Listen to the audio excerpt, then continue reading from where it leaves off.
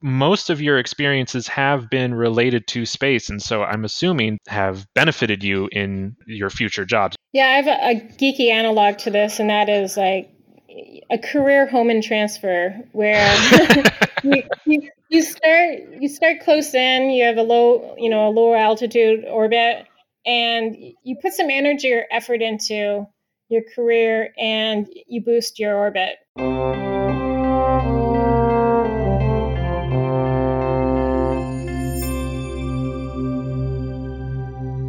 Welcome to the Astro Esquire podcast. I'm your host, Nathan Johnson, and in each episode, I interview professionals in space law and policy to try and find out exactly what that means. First, a disclaimer. The views and opinions expressed on this podcast do not represent the views or opinions of any of my past, present, or future employers or clients. Today, I am joined by Charity Weeden. Hi there, my name is Charity Weeden, and I'm the Vice President of Global Space Policy at Astroscale US. Thank you, Charity. It is a pleasure to have you join me on the podcast today. First question I ask everyone, do you consider yourself a space lawyer? No, I'm not a space lawyer. I'm not trained in law. However, I do consider myself a space policy professional, amongst other things that I have done or do at this point.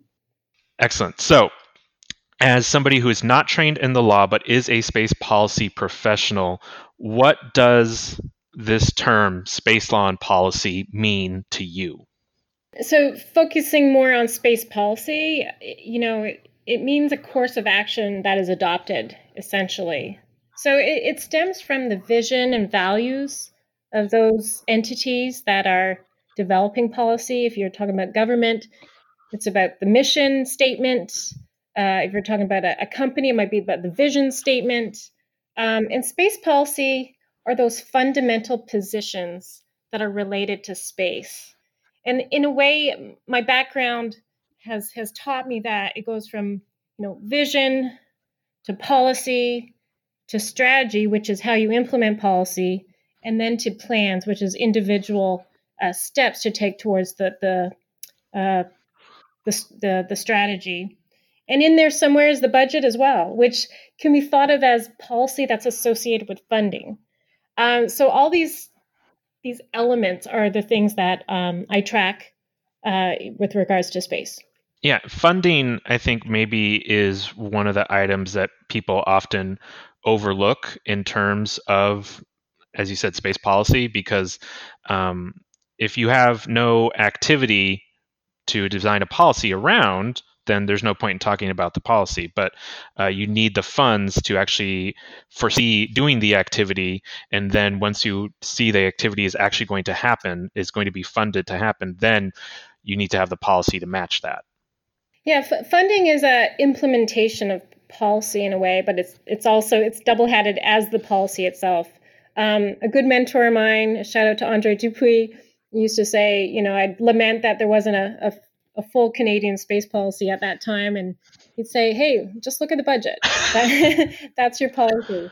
And then he'd take out his $5 bill, which in Canadian $5 bill on the back is our robotics program, our human space exploration program, and he's like, "This is also our policy. It's written on our money."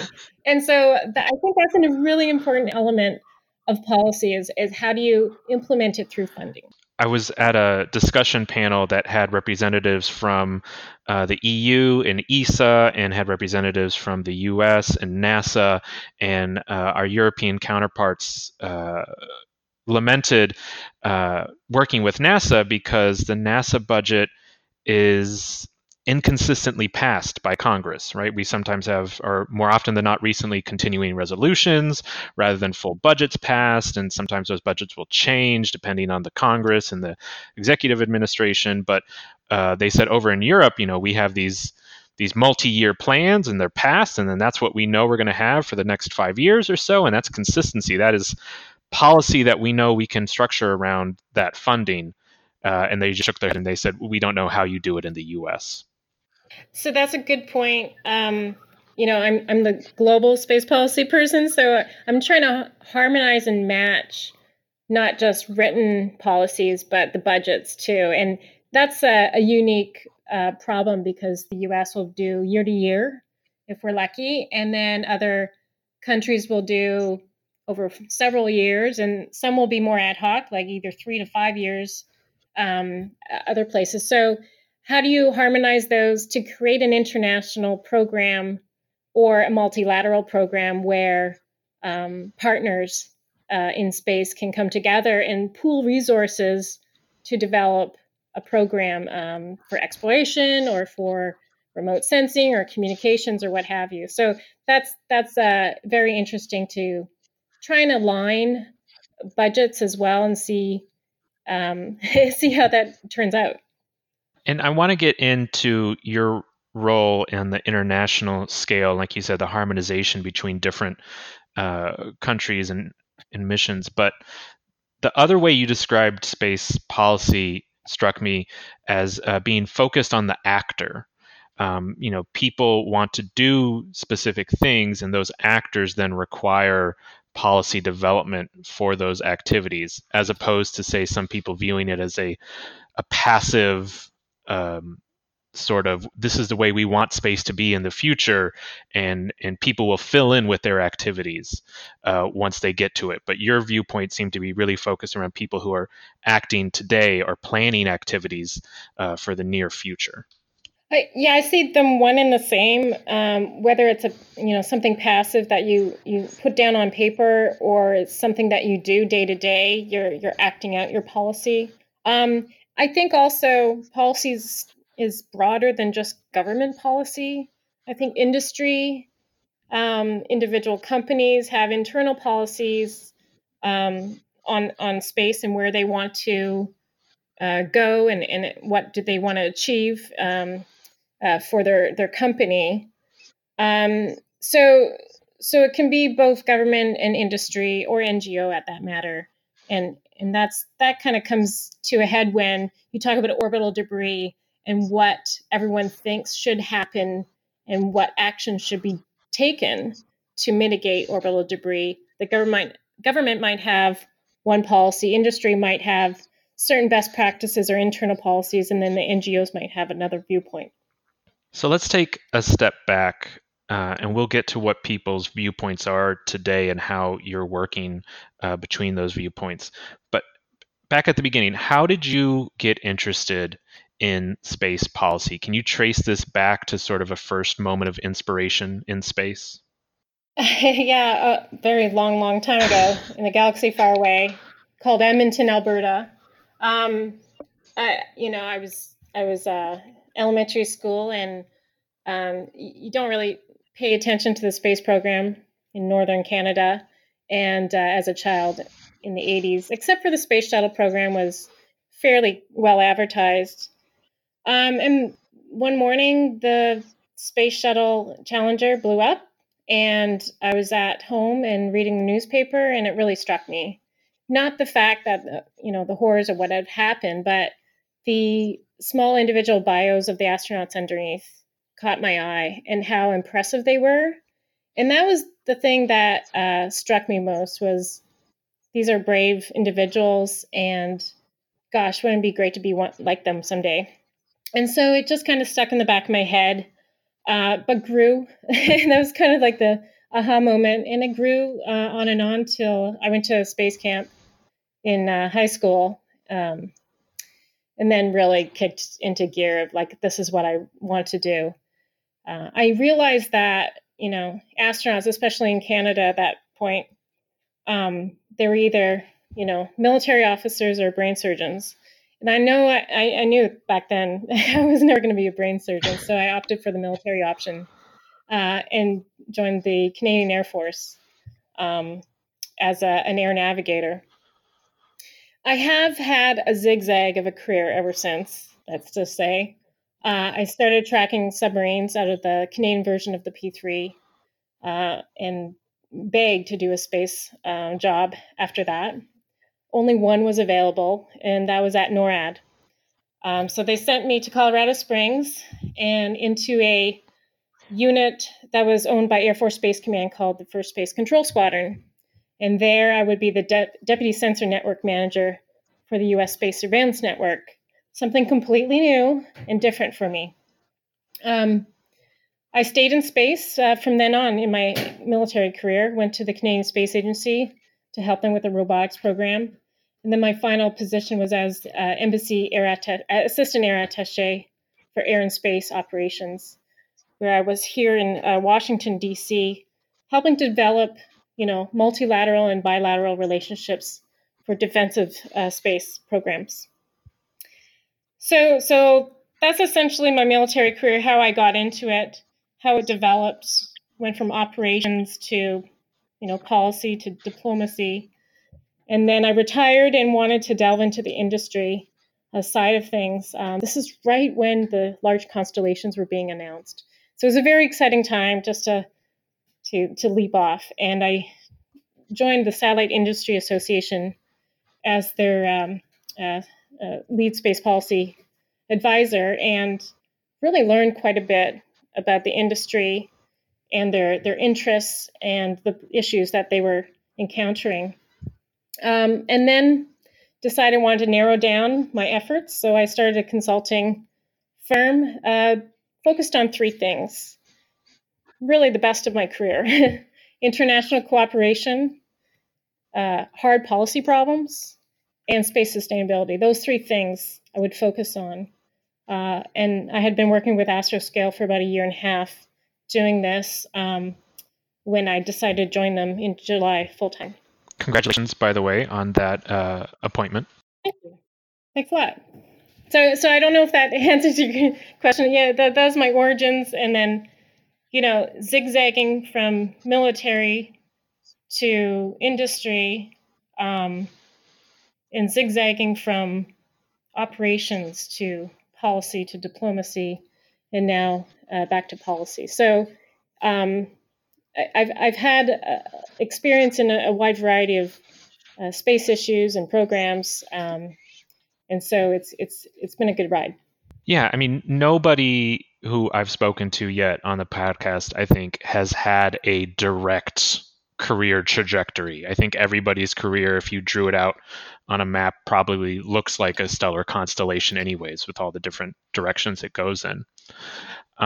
But most of your experiences have been related to space, and so I'm assuming that broad experience in different parts of the space industry, both military and then commercial, have benefited you in your future jobs. You've just been building and building your expertise.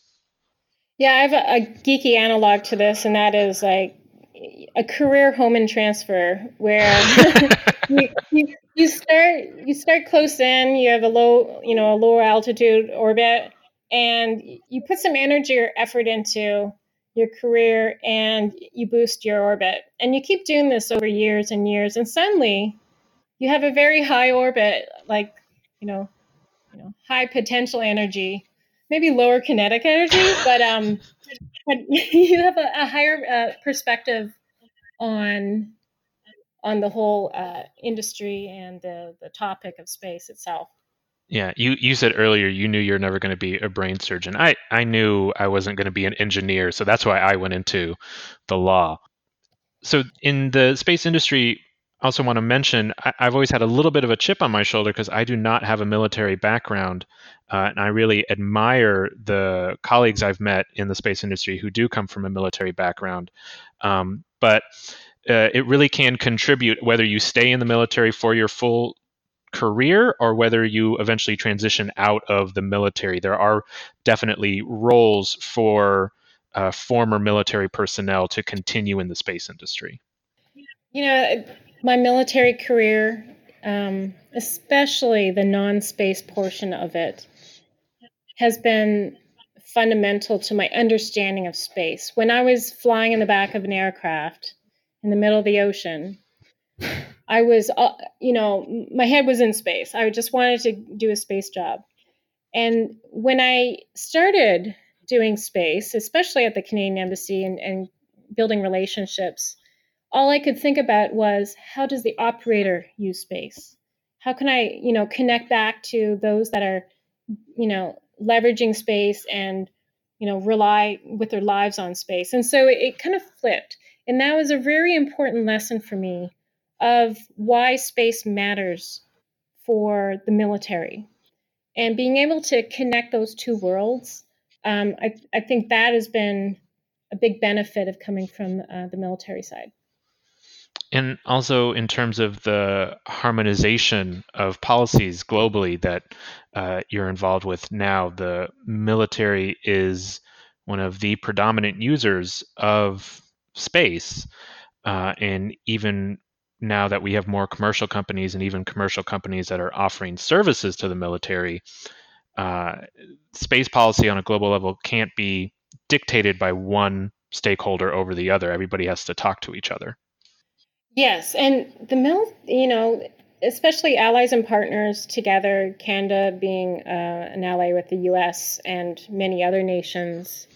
Um, this is a very tight-knit group, collaborative group. So it's almost, I hesitate to say, it's almost easier to conduct space operations in a national security allied platform. And I think like-minded nations, their militaries get along famously and have worked together in Afghanistan and other places, and so policies tend to align when it comes to space operations or the value of space for the ground support or the air support on Earth. So you're right in a way that space policy um, is reflective of military relationships as well. So let's get into then the current status of this harmonization. What is currently the status of global consensus on space policy? That's a good question. So the first thing that comes to mind is the 21 long-term sustainability guidelines that were produced by the United Nations Committee on the Peaceful Uses of Outer Space, recently adopted. I think that's a major first step on recognizing that there are debris mitigation problems, and that the global community should act and come on the same level of of understanding, if you will. And now it's up to the domestic or the nation states themselves to implement these long-term sustainability guidelines. So I see that as a baseline, but already U.S. and other nations have domestic space policy that is reflective amongst allies and partners. For example, international collaboration is an important element. Safeguarding and debris mitigation is another kind of common thread that I see. The value of bringing space products and services to citizens, that's another kind of fundamental thread throughout many space policies. And then finally, supporting domestic industry is a key item, especially today when the industry is growing so rapidly. And what is, if you can speak to it, what is Astroscale's role in the future of space sustainability? So Astroscale is a private company headquartered in Tokyo, Japan. It's 6 years old, and its mission is to preserve and sustain Earth's orbits. So, for the future of space commerce and exploration and utilization. So that's its vision. And to do this, Astroscale wants to, take action now. We all understand that debris is an issue, and that needs to be mitigated, and that there is incoming congestion in space with large constellations coming and more use of space. So what Astroscale is planning to do, this will be the implementation of that vision, if you will, is to provide end-of-life services for satellites. And what they hope to accomplish is to have satellite operators install a lightweight docking plate on their satellites, such that if they die in orbit prematurely, there's a backup method for deorbiting it under control, that Astroscale would provide that service. The second side of this coin is the active debris removal piece. These are the 6 decades of large pieces of debris being littered in space, mainly by governments. So we believe this is more of a governmental mission for Astroscale to go up and collect these large pieces of debris and bring them down safely. So you mentioned the UN's space sustainability goals, and that was propagated through the Committee on the Peaceful Uses of Outer Space. What other forum are there for international conversations and dialogue about space activities? Well, there are several.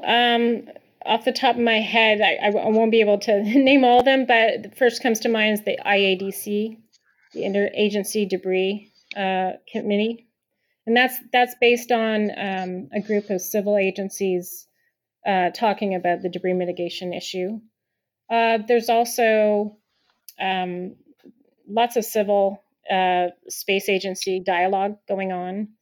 When it comes to space operations for national security, there's the CSPOC, Combined Space Operations, which is growing. There's the Five Eye partners, but there are more partners coming online. And so those are the top of my head. And then there's a lot of ad hoc discussions, bilaterals, multilaterals. Bilaterals tend to be quite popular, especially with the US. So bilaterals with, Canada, UK, Japan, and other nations. It seems to be a favorite to leverage the bilateral cooperation opportunities as well. Yeah, I spoke to Michael Simpson, I think, a few episodes ago, and he talked about how maybe it wasn't as much of a problem that we haven't passed an international treaty in a long while, but that we could really still propagate new norms and rules through smaller agreements, either bilateral or small multilateral agreements eventually. Yeah, I believe norms are the way to go here. Like you said, it would be rather difficult to come up with an international binding treaty that's enforceable on, the responsible use of space. I just don't see that happening anytime soon. But what we can do is have dialogue and develop these norms. And by norms, I mean start to behave in a way in space that you want others to behave, and then as a collective point to that and say this is a norm. This is the right behavior in space. This is not just for governments and government dialogue. I truly believe the industry needs to be doing this as well, and they are. There's one industry association called CONFIRS, the Consortium for Rendezvous and Proximity Operations, that has it's industry led, and they're talking about best practices, standards, and norms of behavior on how to approach other satellites in space and how to operate on them and remove them for that matter. So I think these are fundamental and important dialogue going on either formally or ad hoc in between industries or between government and industries. And then those NGOs facilitating those discussions are very important as well. And a shout out to Secure World Foundation for their recent Space Sustainability Summit here in Washington, D.C. We found it, quite successful conference. Yeah, and I've been lucky enough, like I said, to have interviewed Michael Simpson, the former executive director of the Secure World Foundation, and Chris Johnson, their space law advisor. So I guess one last question on this topic. Would you say that the near-term outlook is good for global harmonization on space sustainability? I think this is a long-term effort. So you cannot develop norms overnight. It has to be organic as well. So there needs to be some driving function from the government. There needs to be a demand signal from the industry as well, which I'm seeing develop. It's been really, industry has stepped up, I believe, in the last couple years talking about this issue. Before, it was very difficult to get anything out of industry as a collective. on the issue of space debris. Now you hear it mostly at conferences, panelists, vying for the chance to talk about how responsible they are. That's a great thing. And then governments putting it into policy. Space Policy Directive 3, talks specifically about space traffic management, space sustainability, and even active debris removal. So we're on our way, and I don't expect this to be overnight, but I do see it going in the right direction. I'm a vector type of person, right? Space is my vector, not my destination. So I see space sustainability. It's on the right vector. We just gotta, keep the energy going in the right direction. By the way, I do really enjoy your analogies to physics. I think that works. Let's move to some general questions. What do you think is the biggest misconception in the general public about space policy right now? I believe the general public don't necessarily understand fully how much they rely on space and satellites every day, and if they did, they would care as much as they would the environment here on Earth. And so we have a task ahead of us to educate the public on the great things that can come from space and their reliance on it and how it makes us a modern society. But we also need to tell them that, after 6 decades of using space somewhat irresponsibly, it's time to go down a different direction and prevent the orbits from becoming too cluttered for usage, because that will not benefit anyone. So I think that's the biggest misconception for the public. And we also want them to know and educate them that we have solutions to mitigate space debris. Smarter design of satellites, quicker deorbit timeframes, active deorbit measures, you name it. There are many solutions out there to make sure that space is sustainable for all. And then, are there any misconceptions in the industry about space policy that you see?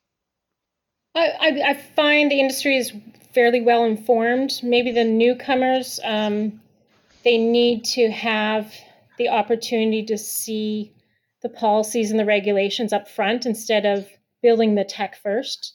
I wish, if I had one wish, it would be that every startup not only has engineers, but they have like someone to lean on to tell them, what rules and regulations they're going to need to follow and how to go about that in an easy manner. And one other thing that perhaps the industry, it's not a misconception, but it's something that needs to change. When saying perhaps you should have debris mitigation measures or more stronger ones, often we encounter the comment, well, we're compliant with regulation. And that's all well and good, and they're following the law, and that's wonderful.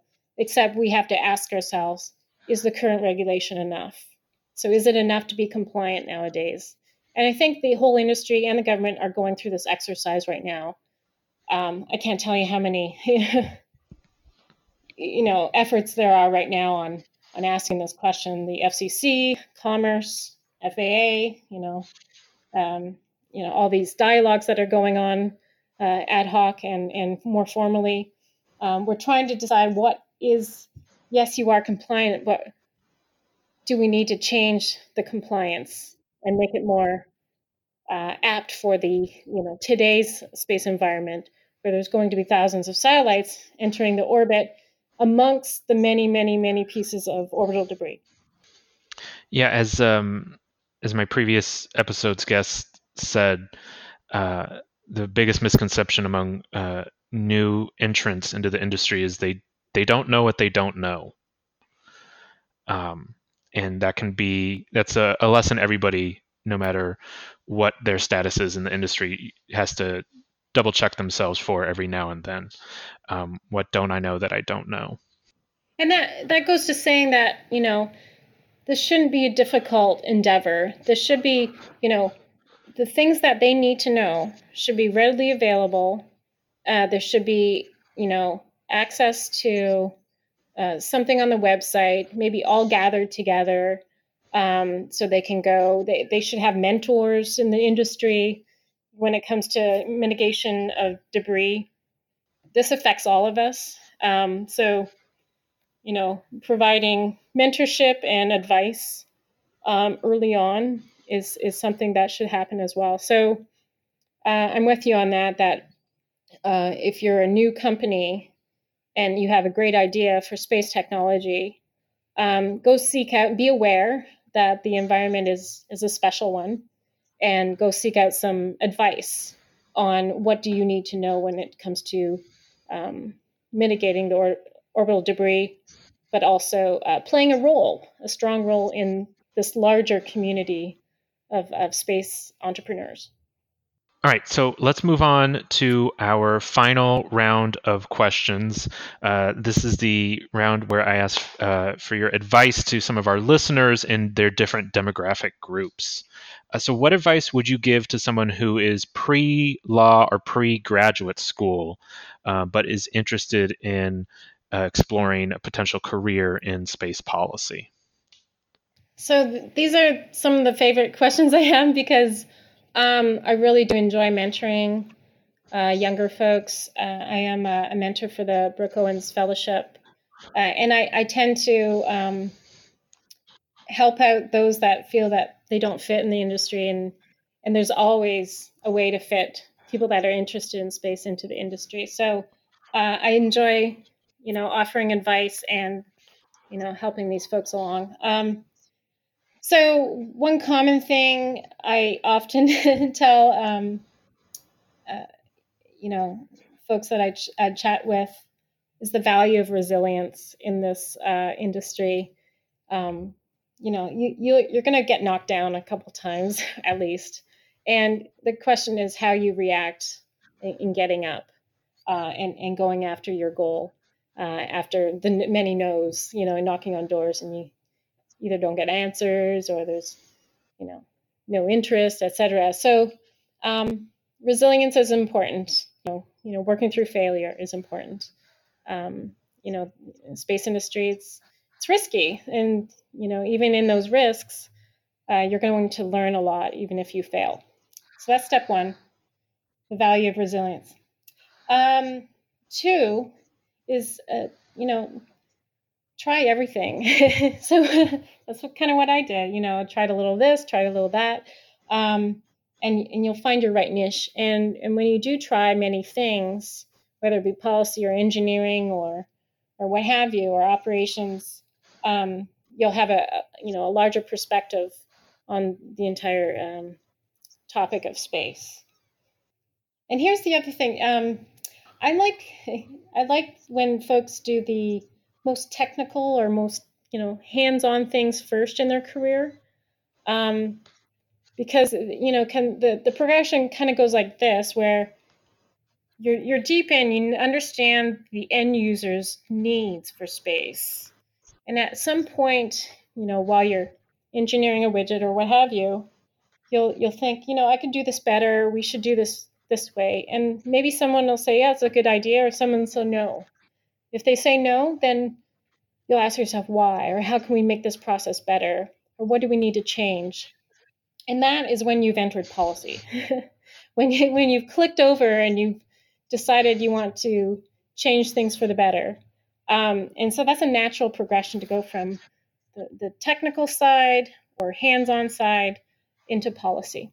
Yeah, there's something similar advice we've gotten for law students was somebody told us choose a businessy discipline and practice in that first. So that's sort of like the lawyer's version of do something technical first, right? Work directly for a business or in a business environment.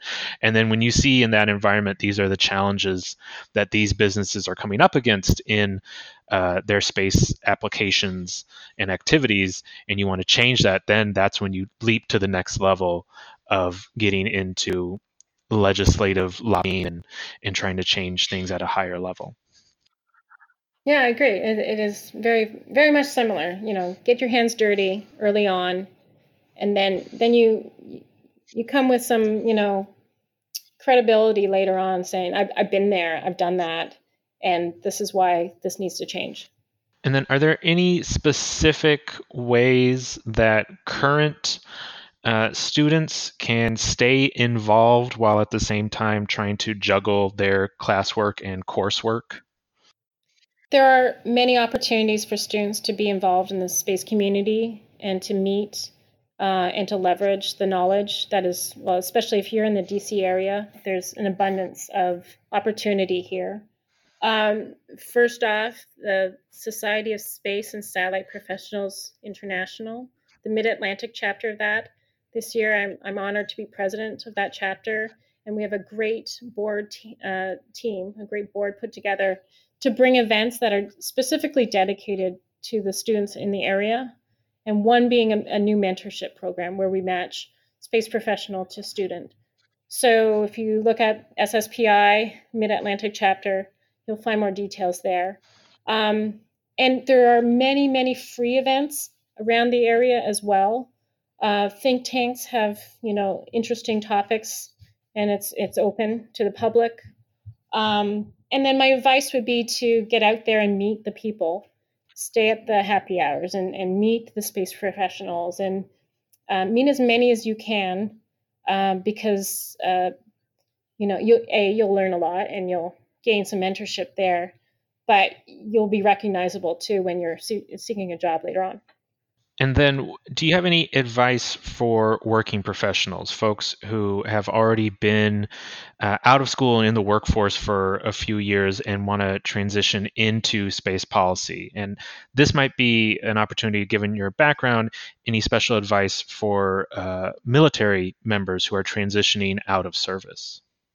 Yeah, I've been in that position. I've knocked on doors and I've met with a lot of people and had a lot of informational interviews, and I can tell you it's not easy. You'll have some days where you feel like a failure, and some days you feel like you've done a really good job. I think folks that come from the military, they're used to every 2 to 3 years just doing something completely different, and this is no exception. For my personal experience, when you're in the military for as long as I was, 23 years, you're seeking another family, like your military family. And so fit and culture is a very important item to consider when you're seeking a new position. Excellent advice. Thank you so much, Charity, for speaking with me today and sharing the benefit of your experience. Thanks a lot, Nathan. Thanks for having me.